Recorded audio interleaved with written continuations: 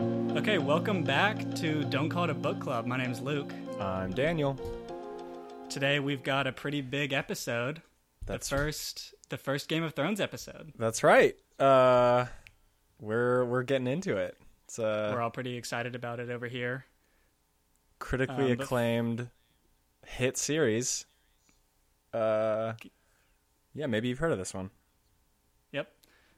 First, both of us have already read Game of Thrones. Mm-hmm. So this is kind of a revisit for both of us.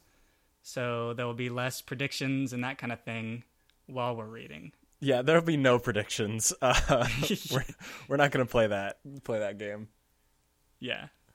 But before we actually do Game of Thrones, like most episodes, we're going to have a couple segments, or I guess one segment before. And this is probably my combined favorite segment with hot takes. It's very similar. It's called Prove Me Wrong. Uh-huh. In which case, I'm going to make an argument, and Dan is going to try to prove me wrong. Yeah. It should be interesting. Since I already know what this topic is going to be, so I have made an argument. You've had time to prepare. Yeah, okay. See, okay. So, but I'm making my position in this argument is undefendable. So you have that advantage going for you. Great. To kind of catch up on that. All right, I'll go ahead and jump into it. Okay. Yeah, I'm excited for this. Yeah, I've been waiting to introduce this one for a while. So it's not about Game of Thrones. It's about Lord of the Rings. Okay. Let me preface it. It's specifically about the movies, not the books. Okay. Okay. So I watched the first one, Fellowship of the Ring, recently. Uh-huh. And here's my argument. Other than Boromir... Oh, no. Other than Boromir, Gandalf is the most replaceable character in the Fellowship. Prove me wrong, Dan. Okay, there are so many angles of attack that you have opened yourself up to, Luke, that I can't... Okay, first off, Merry and Pippin. There are two of them, and they are basically the same. No, here. Okay, see, I've thought about this. Ugh. So, first off, let me just make my point about Gandalf. Okay. He could be easily replaced by a knowledgeable messenger or, like, worldly guide, basically. I mean, that's kind of what his character is, but... Yeah. Okay. And... I'll walk you through the characters. So obviously, Aragorn can't be replaced. Okay. Right? You agree with me on that one? Well, but if we're just reducing characters down to their character traits, of course Aragorn can be replaced by a noble, outcast figure who is returning to glory. No, but I mean, like, he has certain skills. Like, he as a character has certain skills that cannot be replaced easily. Okay, sure. He can be replaced. I see what your argument is now. Frodo and Sam cannot be replaced because, you know, Frodo and, like, they're basically responsible for taking the ring.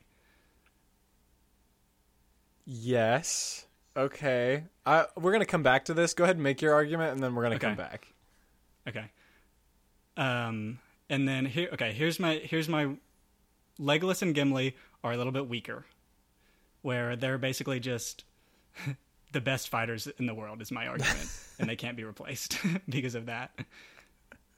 And then Merry and Pippin cannot be replaced because they are both hobbits, and that comes into play specifically in certain instances. That you could not replace them with characters that are not hobbits, and there's no hobbits that you can replace them with.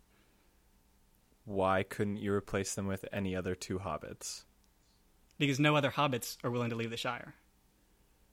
I mean, Bilbo left the Shire. Yeah, he's like the only one, and he's like 111 now. I don't think they did a lot of recruiting. Right? Well, I mean, but it's pretty, like, it's pretty clear that no, like very few no hobbits are willing to leave the Shire. Basically, obviously they didn't like try to get hobbits to leave the Shire at this specific instance, but it's a well-known hobbit trait. Okay, now we're being racist. Go on adventures. But there's things like in the first movie, Merry and Pippin pretend to be Sam and Frodo so that the orcs pick them up, and then they basically free up Frodo and Sam for a long time. That can't be replaced by anyone else. Yeah. Okay. I think you could, like, here's how we replace Merry and Pippin: children. But that would create so many more problems. Why? The orcs think that they're children anyway, and whenever they're described, they look as a child in your eyes. Okay, well, first of all, children have to be brave enough to go out and like get the orcs' attention, and then they also just have to not make sneaky enough. Okay, do you think children could hide? Keep in mind that this is past like Mines of Moria and everything, so the children have to make it through that whole section. Yeah, I don't think the hobbits were too adept at like fighting anyway. Basically, the role of the hobbits was to hide behind the good fighters anyway. Okay, but here's the thing. So, let's say you replace them with children. Yeah. That's still not easier than replacing Gandalf with a messenger. Well, okay, hold on. You're saying that Gandalf doesn't really use any of Gandalf's like wizard powers, right? That sounds like what you're saying. That the only thing Gandalf does is know things. Pretty much, yeah. But Gandalf knows a lot of things, Luke. I mean, he's like, yeah, but so many people do. Who else? Who do they replace Gandalf with? Just a generic historian. You're telling me they don't have historians or like messengers or guides? Okay, in Middle Earth, nobody knew what the ring was besides Gandalf and like the who's the bad guy in that one again? Sauron. You're telling me there's a ton of elves that do. Okay. Which granted, elves might be cheating. I think elves are always cheating. Yeah, elves are kind of. So you're saying Gandalf could have been replaced by like Elrond? Oh shoot. Well, easily. First of all, but I don't. That's too easy. I'm gonna say just a generic, like well-learned elf, or just a generic well-learned anyone. All right, Luke. Here's a question for you. Can we do interfellowship replacement? Ooh. Because I think Sam could be replaced by either Merry or Pippin. No big deal. I don't know if they could do everything that Sam did. What was special about Sam? Well, first of all, Sam went through a lot of shit.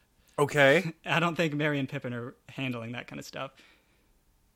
And he's just helping Frodo with things that I don't think Merry and Pippin could help him with. Okay, you're saying that Gandalf is easier to replace than just making Merry or Pippin a little bit more hardy and tough and sending them with Frodo rather than Sam. You're saying that's easier? Well, but you also have to find someone to... okay, I'm not going to allow interfellowship replacements anymore. All right, that's fine because I have another one. Okay, who you got? Okay. Legolas doesn't really use the like elfness to a huge advantage, right? The elves are kind of already on board with this whole thing, partly because Aragorn already fulfills this like knowledge of the elves and like friendship with the elves, and they're also kind of on board with like, yeah, the ring should probably be destroyed. Okay? So Legolas's elfness doesn't play a huge role. Now, what does play a huge role is his fighting ability. You know who else has great fighting ability and was not in the Fellowship? Who? Faramir. Yeah, Legolas true. could be swapped out with Faramir so easily. Okay, but I think part of the fellowship is that you have to have one member from each race. There's no orc in the Right. Fellowship.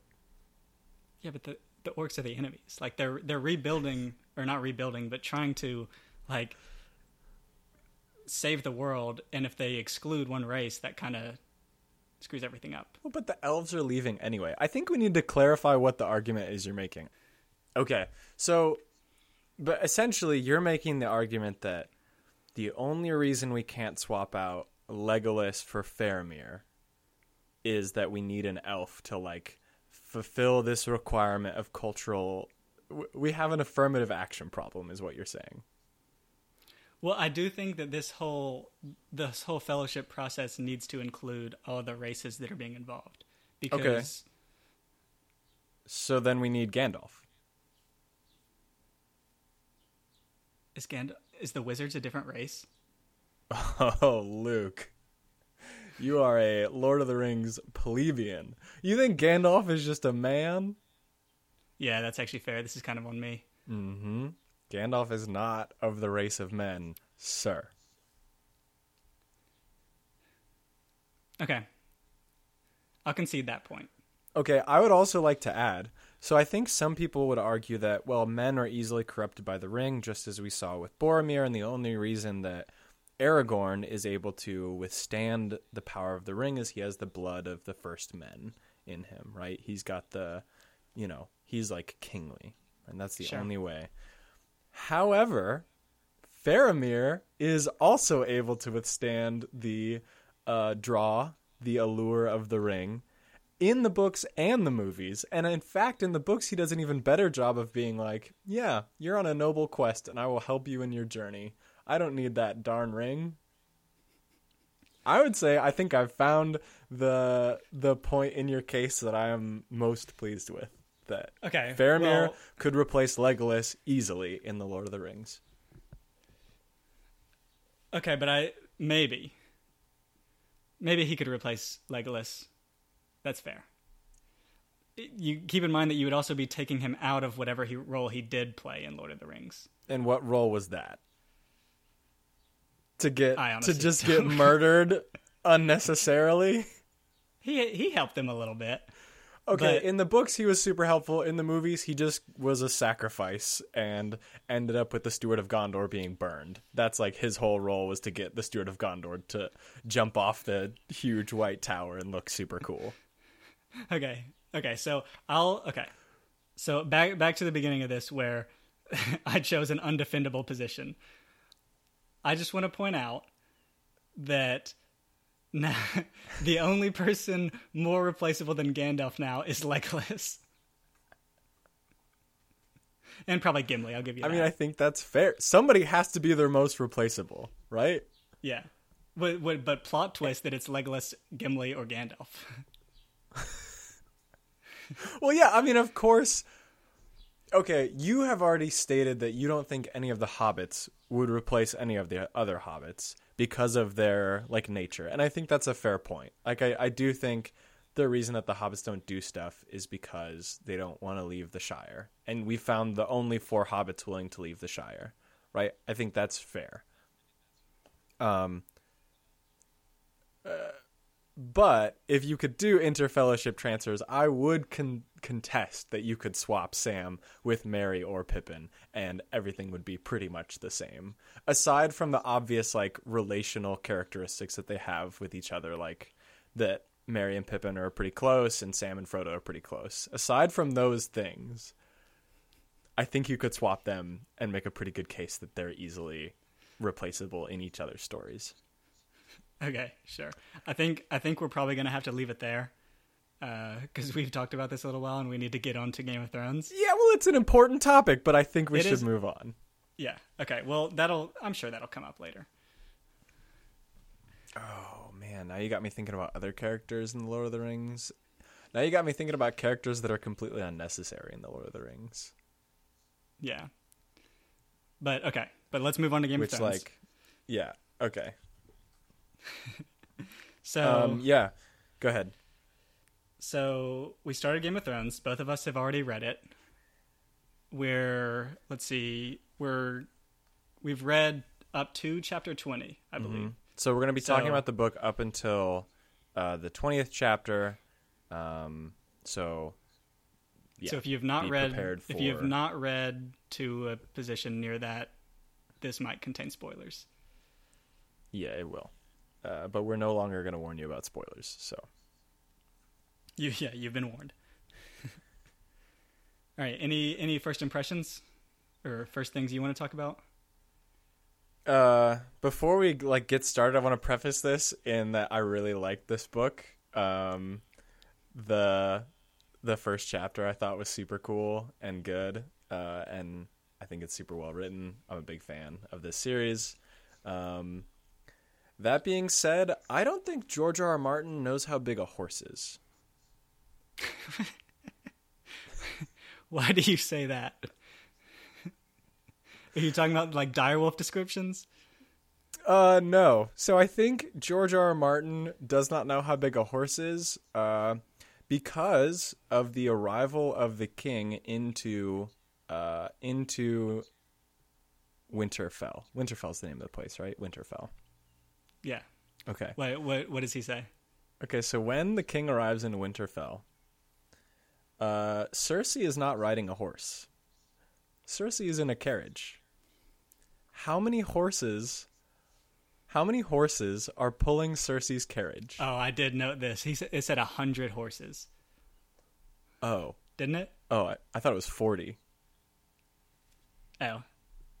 I'm fairly certain it was 40. Okay, sure. Let's say let's say 40.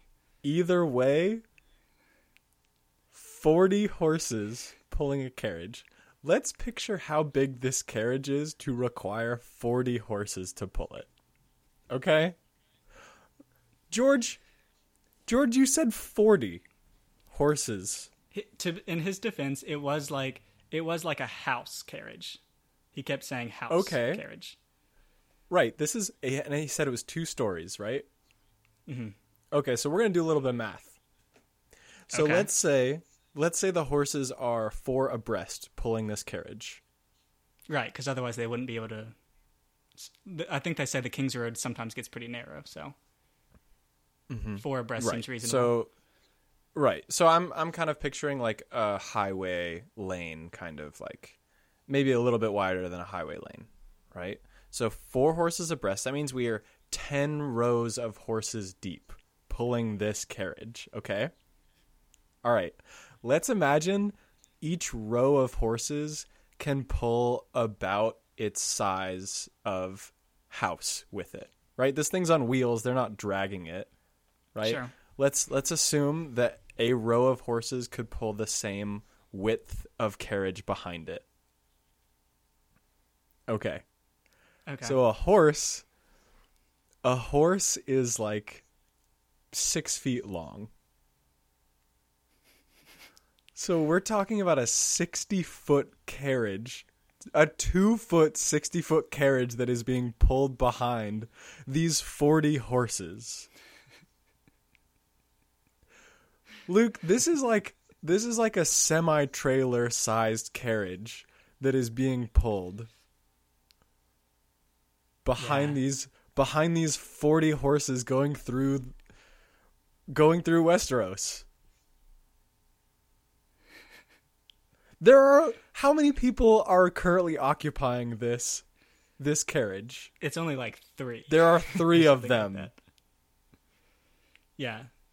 But okay, keep in mind there's got to be some kind of diminishing returns in terms of horsepower, right? Like those 40 horses are not each able to pull their maximum, because there's got to be some kind of loss of efficiency in there, right? Maybe. You don't think so? I don't know if that's necessarily true. Because I think at a certain point there would be. And then at that point I would just ask, why have we added more horses to this thing? Right. Right? I think that's probably true. But I would also say this thing is on wheels. Right? True. This thing is on wheels. There are no huge mountains that they climbed to go from King's Landing to Winterfell, and they know this. It's well mapped. Right? They're on a road. Okay? So I don't think it's unreasonable. The size that we have approximated here, I don't think is unreasonable for 40 horses to pull. In fact, I think it might be a little bit of an underestimation, because I think these horses could have probably... Because it is hollow in the middle. Right, yeah, that's true. So Right? the volume, like per carriage to horses are more dense. Yes, absolutely.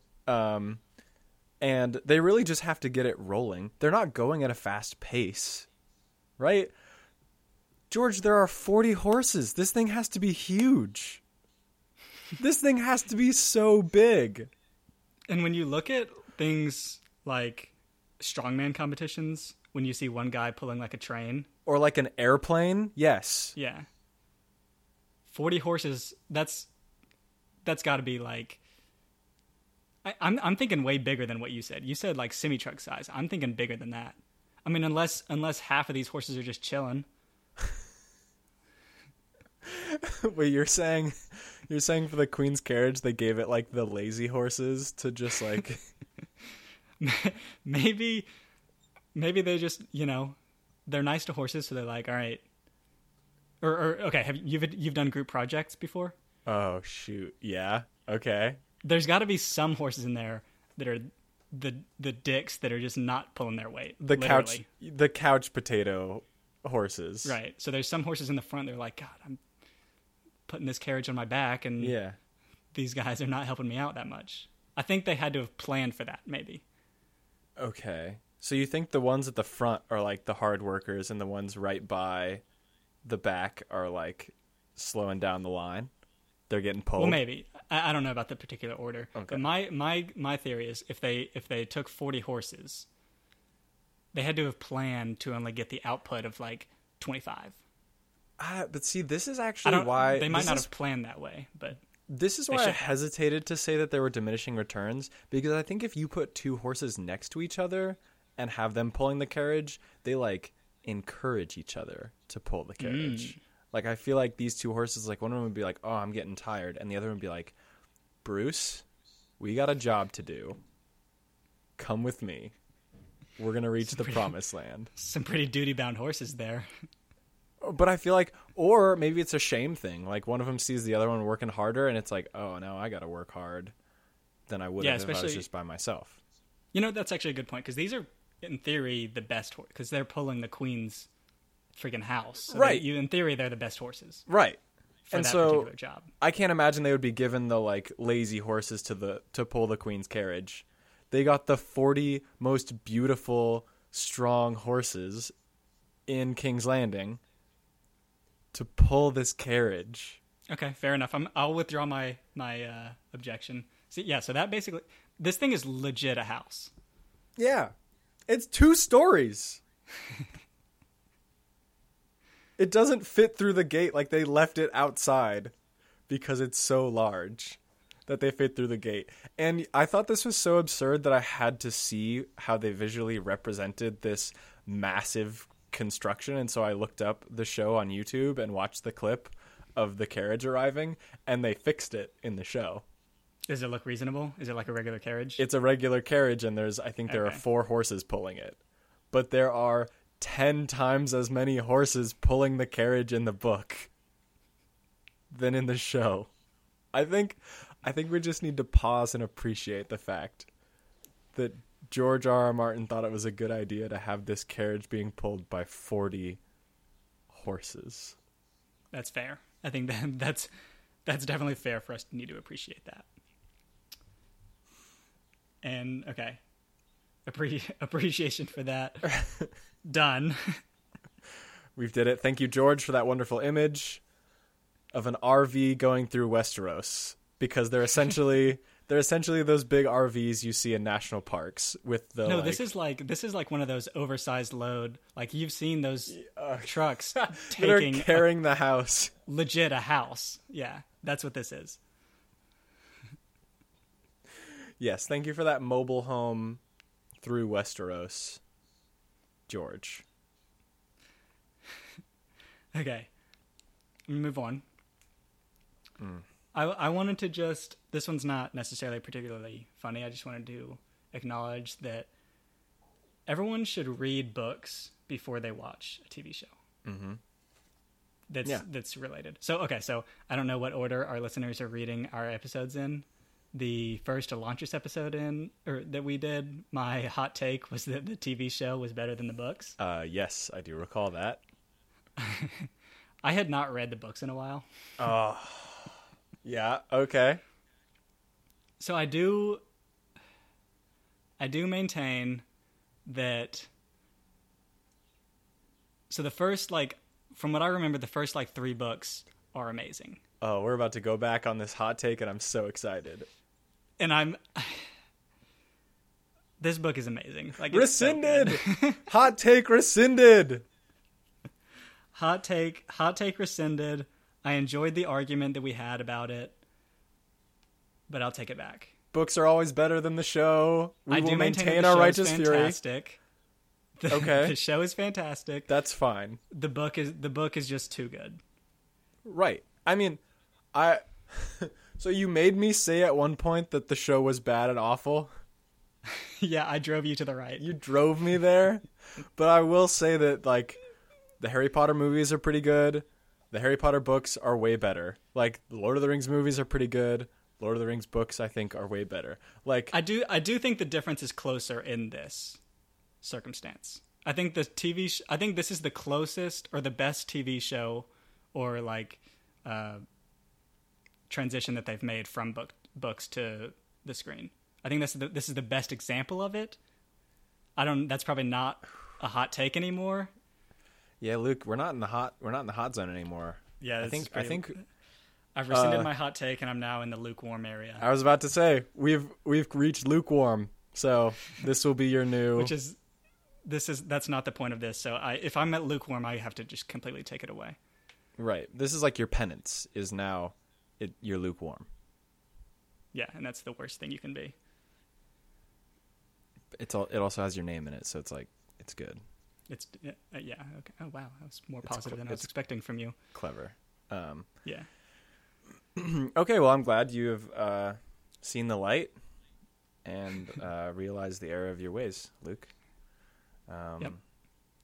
I've got another thing I want to talk about. I've noticed. So first off, the first thing I want to say is George R.R. Martin is very heavy-handed on hateable characters. You know what I mean? Oh yeah. He has the most hateable characters: Cersei, Joffrey, Viserys. Very heavy-handed on how much we hate them. Yes. Yeah. Well, I mean, one of them tries to murder a child and seemingly doesn't care about it. Jaime is cool with killing a kid after okay, brief aside, the level, the speed in which we go from 0 to 100 it gives you whiplash because we're in this typical fantasy thing, and then suddenly we're hit with incest and child murder in one chapter within the span of 2 pages, and it's oh, this is a very different book from what I thought it was gonna be. Yeah, that happens, and then they murder Sansa's wolf, and it's dude. Honestly, when I first started this book again for the second time, I was hyped. It was super good. Yeah. And when we got to parts like that, I was like, God damn it! Because I know what I'm in for, right? Because I've already read it, so I know what I'm in for, and I'm just I really wish I hadn't. This is one of those things where I really wish that I could be in the circumstance of reading the book for the first time again. Yeah, because it's just damn, right. I have to go through this whole thing again, right. It's the difference between seeing a train crash happen the first time and then going back and watching the video of the train crash happening and being in the conductor's seat and seeing what he does to make it happen and all of the passengers and knowing what their stories are and watching the video. Here we go. I'm gonna go forward with that metaphor. Reading this book for the first time is like watching a action movie about that kind of thing. Yes. It's super cool. Yeah. Reading it for the second time is like having PTSD about going through that. Yeah, absolutely. I think that's apt. Yeah, so if you couldn't tell, the book continues along its current trajectory, as you would expect. We're not going to spoil anything past where we have said we're reading, but it's like, you kind of know what it's going to be like now. Yeah, I think, and I don't think that's a spoiler, because at this point, everyone that's reading Game of Thrones knows what they're getting into, right? Yeah. All right. Kind of going on to the hateable characters thing for a second. Yes. This is going to be a short, brief, semi-hot take. Okay. Are we too hard on Viserys? I don't... Why is anyone hard... Right, the spider, right? No, that's Varys. I'm talking about Viserys, the dragon, the Targaryen. Oh, that's right. Hold on. What do you mean, are we too hard on him? This is a hot take. He's the worst. He's the very worst. Okay, yes. But keep in mind, when he was like 8 years old, he watched his entire family get murdered, raped, all that kind of stuff. Then he was sent out to some, like, stormy rock, and then for the rest of his life, he's been a beggar. Yeah. But, like, at some point, you gotta just say, well, I have my shot. He's definitely the worst. I just want to make sure that we might want to slide in some pity into our feelings of him. Okay, but my problem is you can pity someone who's in a bad situation and is like having a rough go of it. Is he really in a rough situation? Well, no, not right now. Okay. He had a rough childhood, though. Okay, but like, do we pity all the peasant children in Westeros who also had rough childhoods but didn't live in a castle? I mean, yeah. Okay. I get your point. I'm just saying. He lived through some rough stuff. Granted, everyone in Westeros does. But even though he's the worst, he went through some stuff. Can we acknowledge that? We can acknowledge he went through some stuff, but like everybody goes through stuff. Like, think of all the bad things that his father did to the people of Westeros. Even like the lords of Westeros, right? Like they also had their family members killed and raped and tortured in front of them. Right? Like, yeah, Ned keeps talking about how his like brother was, you know, something happened to his brother, and the Payne guy, the justice of the king's justice, had his tongue ripped out with hot pincers. Yeah, I just want to. So, in a circumstance where, okay, let's say he's not like a super like buff, like big warrior kind of guy, right? Yeah, that's a lot of people are like that. Now he's going through, his whole family gets murdered, and he's like this super famous dude that like his entire family was the most like powerful people in the world for a time. Yeah. And now he's just like some little scrawny dude. Yeah. Like, he's a spoiled kid. Yeah, I know. I don't know. I'm just saying, I don't know if I would be different. I would be different. Okay. But I don't know. I think I would still be the worst if I had had his upbringing. I wouldn't be as bad as him, I'm going to say, but I would still be pretty bad. That's good. You should definitely give yourself that defense, you know. Yeah, I wanted to make sure we were clear on that. Yeah. Dude, I don't know if we can just chalk him being the worst up to his experience. Like, yeah, I mean, he granted still is a bad dude, but I just wanted to throw that in there.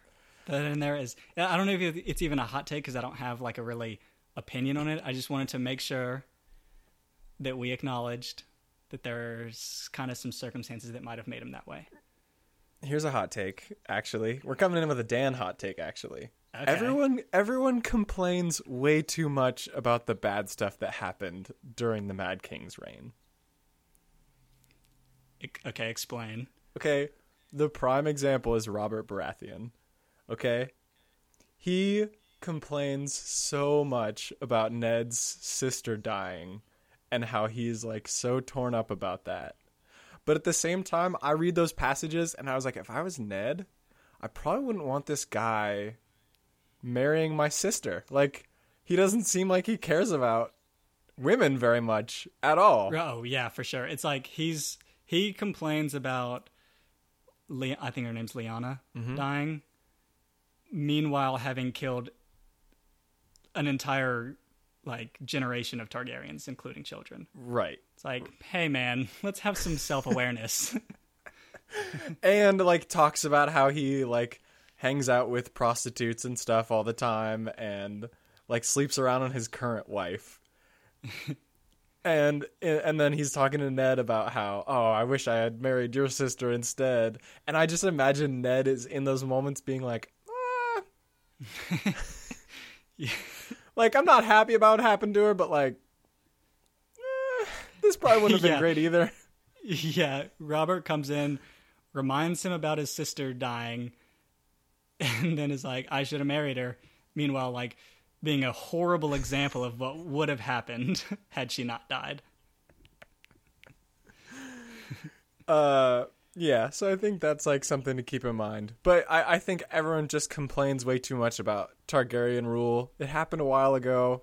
Let it go. Governments, sure, you had some bad times, but stop whining about it, Yeah, seriously, it's like, we go through that kind of stuff. In today's day and age. You don't see me complaining about that kind of stuff. I know. I do want to talk a little bit more about how some of these characters are the worst, especially some of these characters that are the worst but don't seem to be bringing anything to the table. Okay? And there's one in particular that I would like to talk about. So, Viserys obviously is in the Targaryen line, so he has some value to him, right? Mm-hmm. Jaime is like the best swordsman in all the land. He's a great fighter. He's super competent there. So he Sure. can afford to be a little bit awful and gross. Let's see. Robert is like, I would say Robert is actually not a great character. And I think like he's a good character, but not great. And I think the reason why is he's been corrupted by far the worst character in the entire book series, and that is Cersei Lannister.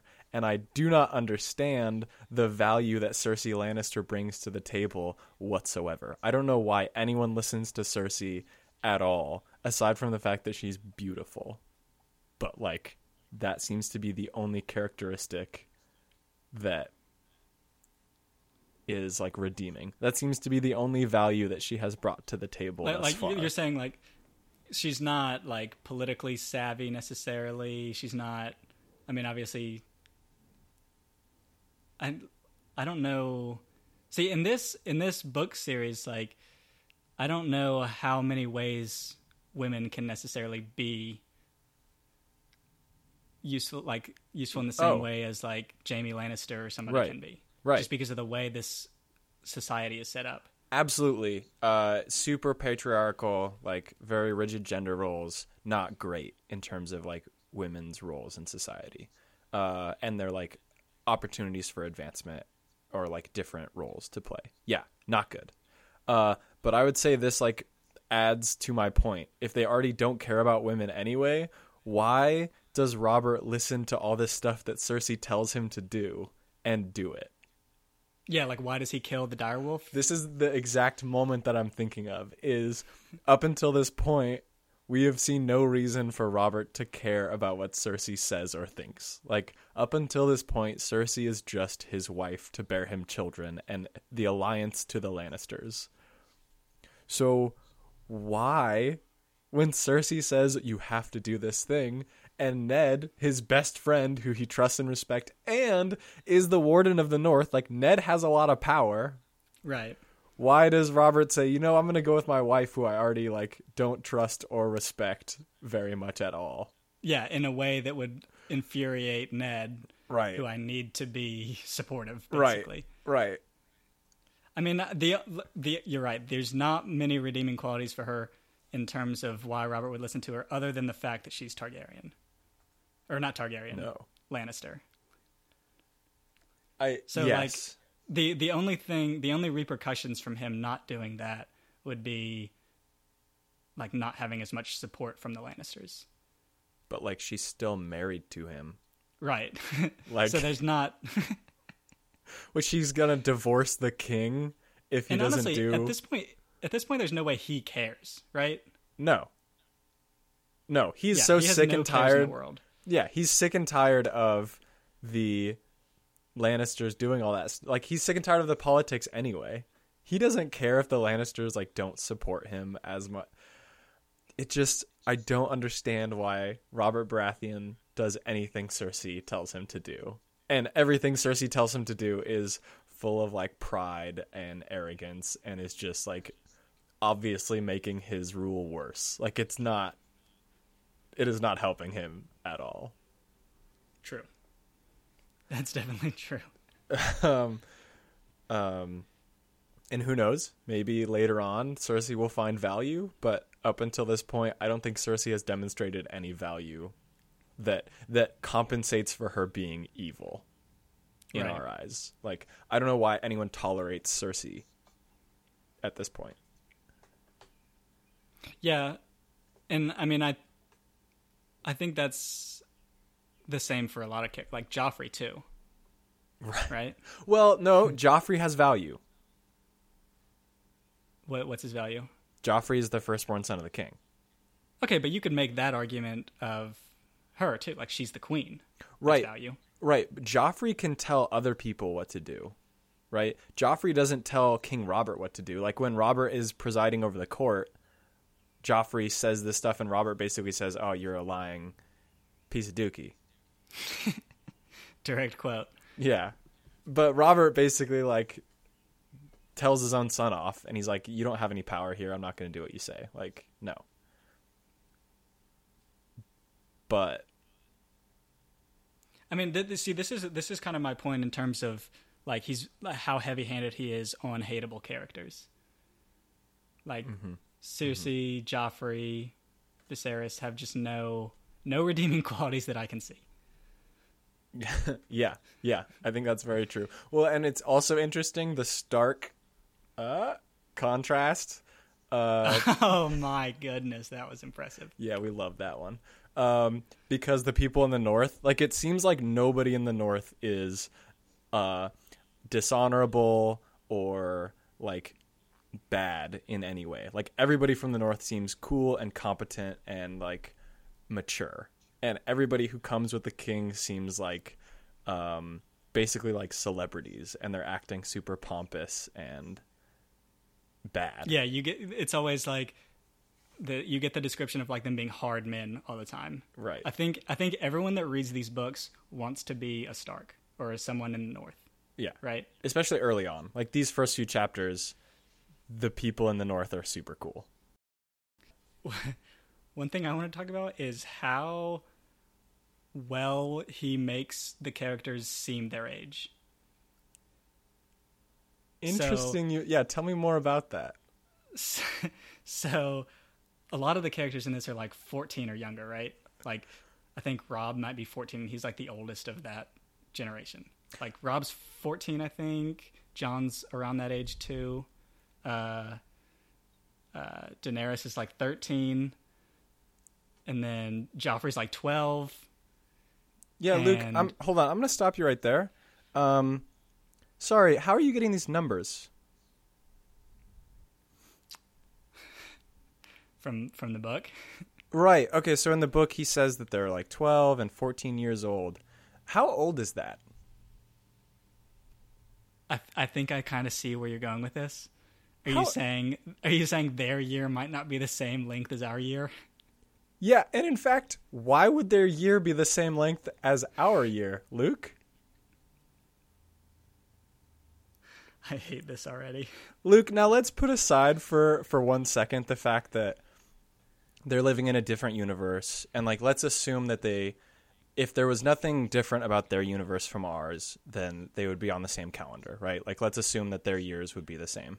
But this world is pretty different from our world in one key feature, in one key asset that determines how long a year is.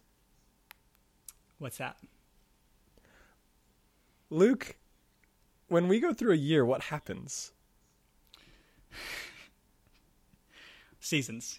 That's we right. Have seasons. We have 4 seasons that get us through the year. Now, I understand there's also like an astrological component or an astronomical component to it where we go around the sun. But we only realized that after we started like doing astronomy.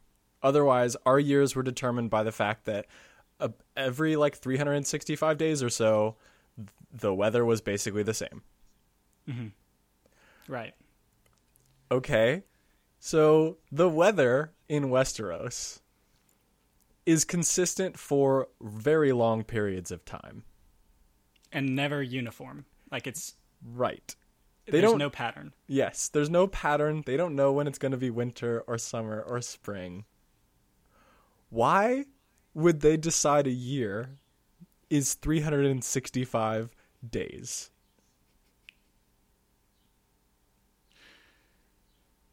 There's literally no other reason. Like there's no reason other than our reasoning for there being a year. Right. So that I know of. So the only explanation is that somehow they were able to observe how their planet moved around in whatever space it moves around in, and it moves around in the same way that our planet does. That's literally the only explanation. Well, and let me go further off on this. There's nothing that says that their planet is a sphere. Right? It's honestly, I think there's more evidence. Luke, there's nothing that says our planet is a sphere. So yeah, I just want to throw that out there. Yeah, we are a conspiracy theory podcast. But I would say that there's more evidence that their world is flat. Because when Bran has his vision, when he looks all the way north, he looks like he just keeps going, and it just keeps getting colder. And there's no, like, if it was a globe, you would think he would go to the other side. Well, I mean, maybe he just didn't go far enough. Sure. Yeah, but there's nothing that says that it's a globe. Yeah, that's actually very true. And he never notices that there's like curvature to it either, right? Like he's super high up, and he's never like the curve of the planet or the curve of this like land as it went away from me. Which if you were Bran in this circumstance, you would note. Oh yeah, that it was curved. That would be like that would be the first thing you would notice. Are we Westeros flat earthers? I think so. I think we definitely are, and I think this contributes to the argument that there's no reason why a year would be the same length of time as our year. So these people who claim to be 14, who George R. R. Martin claims to be 14 years old, could be like 50. Well, I don't know. I don't know if they're going to be 50. Because the reason I started this whole argument was the fact that they acted very young. Okay, so we are gonna, for the sake of confusion, we're gonna assume that the days within a year for Game of Thrones universe are the same as in our universe. But I do want to point out that there is no reason that they would be the same. And in fact, there is more reason that they would be different than the same. Yes, that's definitely fair. But for the sake of clarity, let's assume that we're working with the same time system. Okay. And I, kind of going on the same thing, I'm wondering if I teared up or cried as much as these characters did. Like, granted, I wasn't going through the same circumstances, but I feel like every single character with every single chapter with one of the younger characters has a section of them crying. Oh, that's it. Well, there's very few where they're openly crying, but it's always described as like tears coming to their eyes. Right, and right, things like exactly. That. Right. Which I'm sure if I was going through their kind of stuff at that age, I probably would. Yeah. Yeah. But I feel like I rarely see or read a book in which, well, in a lot of books, like fantasy books, the characters are super young. Mm-hmm. Mm-hmm. And I feel like rarely are they this, I guess, maybe more realistic in terms of emotions. Is that true? Do you think?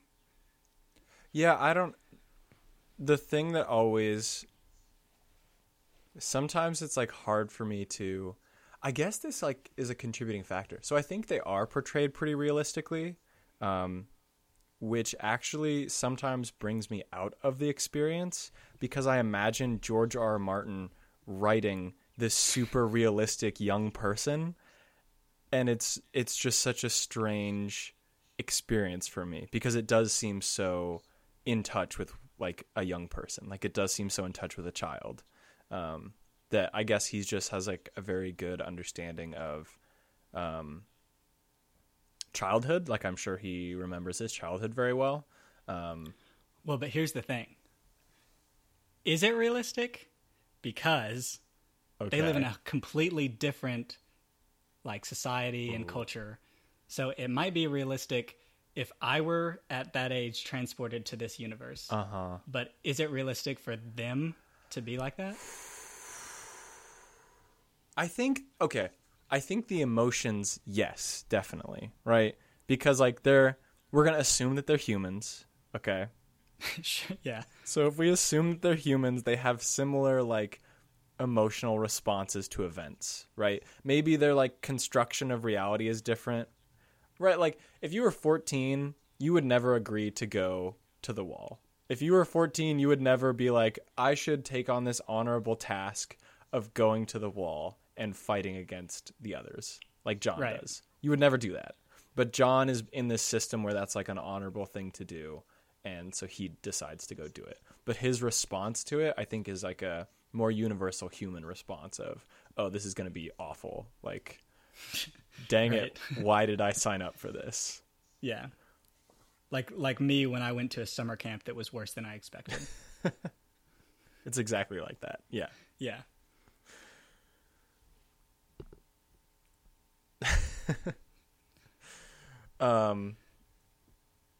Yeah, that's also okay. So there are those scenes in this book where there are very young people doing things that are very uncomfortable for young people to do.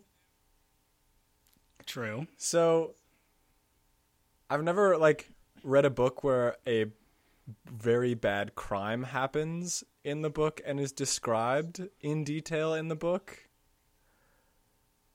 I don't really want to talk about like the scene specifically that I'm thinking of. But well, I need to give some indication of what I'm talking about. Yeah, I actually don't know which one you're talking about right now. Okay, so Daenerys is like 13 or 14? Yes. Okay, so that's a crime. And yeah. And right that's now, like pretty bad. On Earth. Yeah. Right, but like pretty despicable. Yeah. Crime by our standards. Okay, sure. And I will accept that this like universe takes place in a different time, right? Like I'll accept in a different period in human history this was not a crime. But from our perspective, it's a pretty bad crime to do that thing that is described. It's pretty evil. And you read about it and it's like, one, it's described in pretty vivid detail. Yep. It made me very uncomfortable. And two, it's described in a way that there's like an aspect of consent that goes to it that almost makes it feel like it's trying to be better. Like it tries to make you feel like it's okay. Yeah, it starts to make it feel like it's okay for a little while. Right. And then it's like, you think back, and it's like, how old do we think, what's his name is? Oh, Drogon?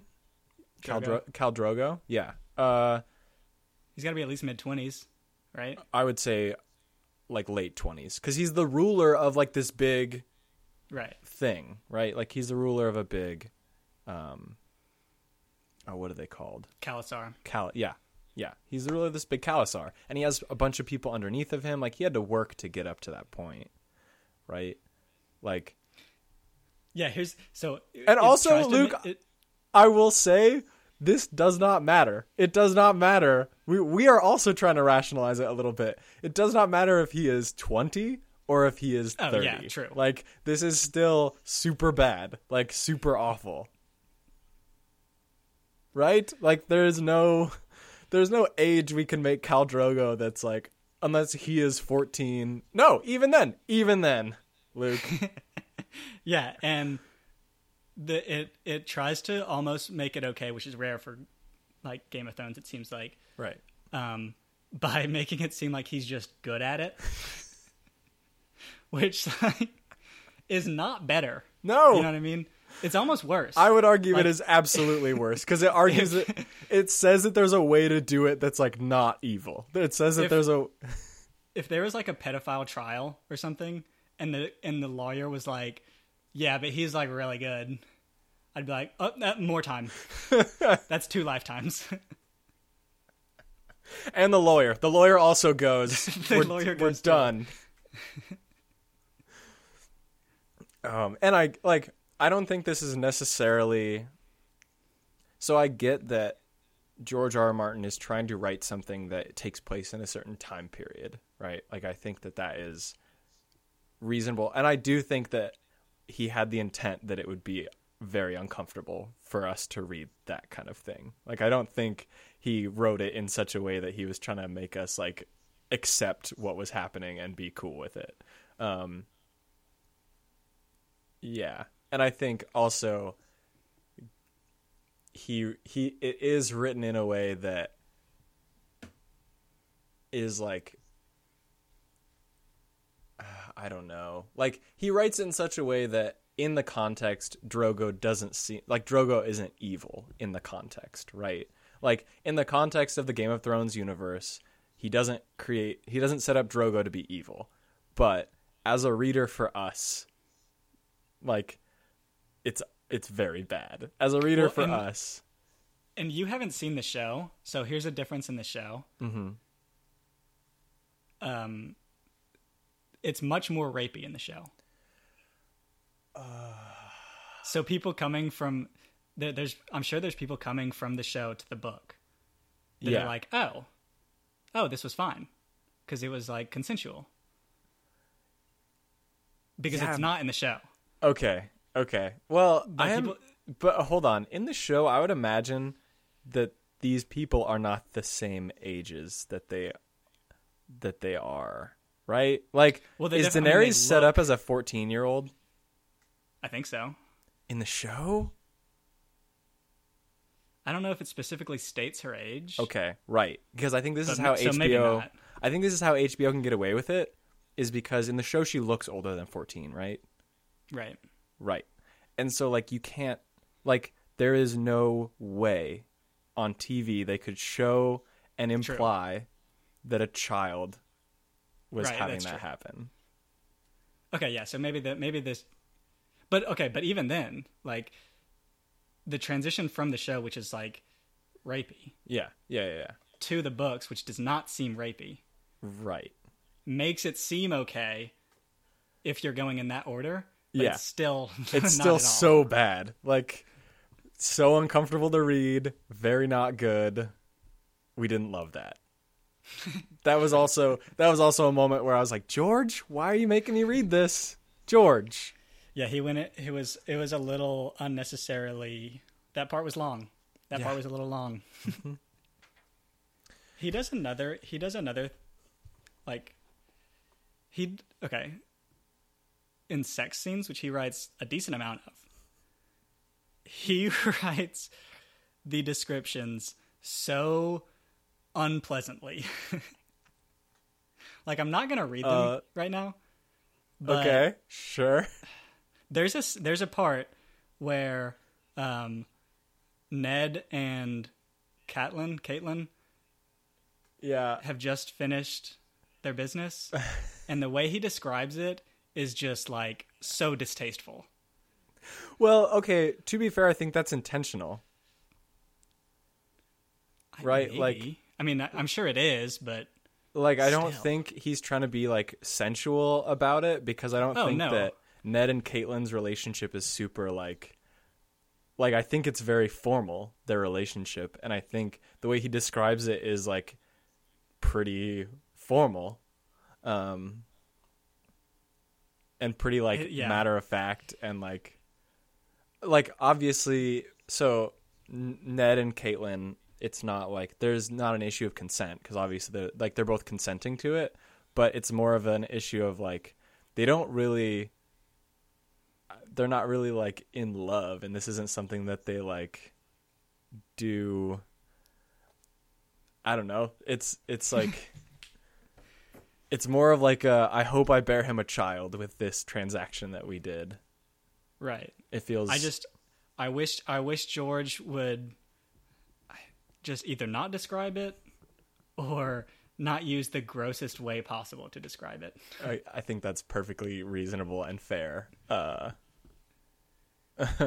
will say I think that's part of the reason why people picked up and read these books, though, is some people want to read the sex scenes. For the exact same reason people read 50 Shades of Grey was like one of the most popular books for a while. Yeah, I don't know if 50 Shades of Grey readers are necessarily Game of Thrones readers, but I get your point. I think there's probably a good amount of overlap. Yeah, but I don't know if they would necessarily be reading it for the same reason. Yeah, probably not.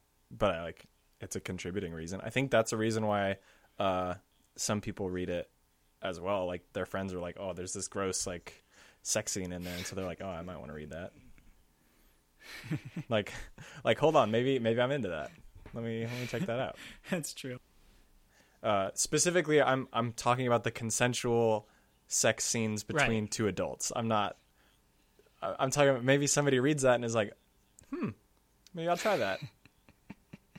Sure. Yeah, I guess that's possible. And actually, now that I think about it, in the 19 chapters that we've read, the only non-incestuous two consenting adults who have a scene like that is between Ned and Caitlyn. So, yeah, we didn't talk about the incest scene very much, which the book also didn't talk about very much. Right. Which I appreciate. but I mean, even then, like, obviously, it didn't talk about it largely because Bran was asleep or unconscious for almost everything that we've read so far. So I don't know, maybe Right. when he wakes up, we'll talk about it more. But so far, it seems like very much more insignificant than you would think. So far, Right. Almost like George was just trying to like slide it in there as like, oh yeah, this is also going on. It's not a big deal. Yeah, yeah. He's just world building with that. Right. Yeah. Whatever. Things that happen in Westeros, even in the highest societies of Westeros. Yeah. Which is interesting because, in the good old USA, the stereotype is that is not what happens in the highest realms of society. Right. Because in the good old USA, the stereotype is the opposite, Yeah, for sure. So that's pretty clever, George. Good book trick. Classic George. Okay, we're at about time. I think we've covered most of what we wanted to talk about for the first section of the book. So we're at chapter 20. Yeah, we're just starting chapter 20. I think we'll probably plan to read the next 20 chapters and talk about those in the next episode, and we'll probably divide it into 20 chapter segments until we get to the end of the book. So stay tuned next week for some more hot takes and dumb nerds. And dumb nerds.